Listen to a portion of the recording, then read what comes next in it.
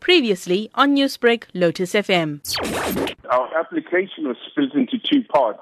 Now, Part A was due to be heard today, wherein we sought relief, which included the ability to manufacture, the ability to export, and the ability to transport cigarettes and tobacco products. There was also the request for the minutes of the respective decisions which were made by the NCCC and the record of the decision which led to the promulgation of Regulation 27 of the current regulations.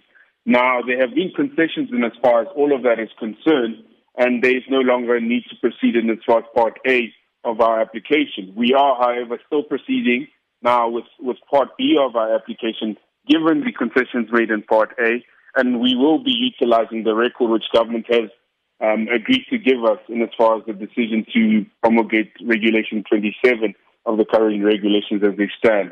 The relief which we ultimately seek in Part B of our application is the lifting of the ban on the sale of cigarettes. So when will Part B be taken to the courts? The various legal representatives are currently agreeing on a timetable, and as far as that is concerned, traditionally an application of this nature, which is a review, would take some time to be heard before the courts. For instance, the party making the decision would be granted 15 court days within which to only provide the record of the decision, and it would take months to hear the matter. However, given the nature of the relief sought in this matter, and it's pertaining to the current regulations of the lockdown period, the parties have agreed that there is an urgent need to expedite the hearing of this matter, and we're hoping to have some clarity within the next week or so as to when that will take place. Now, we're hoping to have the record of the state's reasons in due course in order for us to prepare then a replying affidavit in as far as the court application is concerned.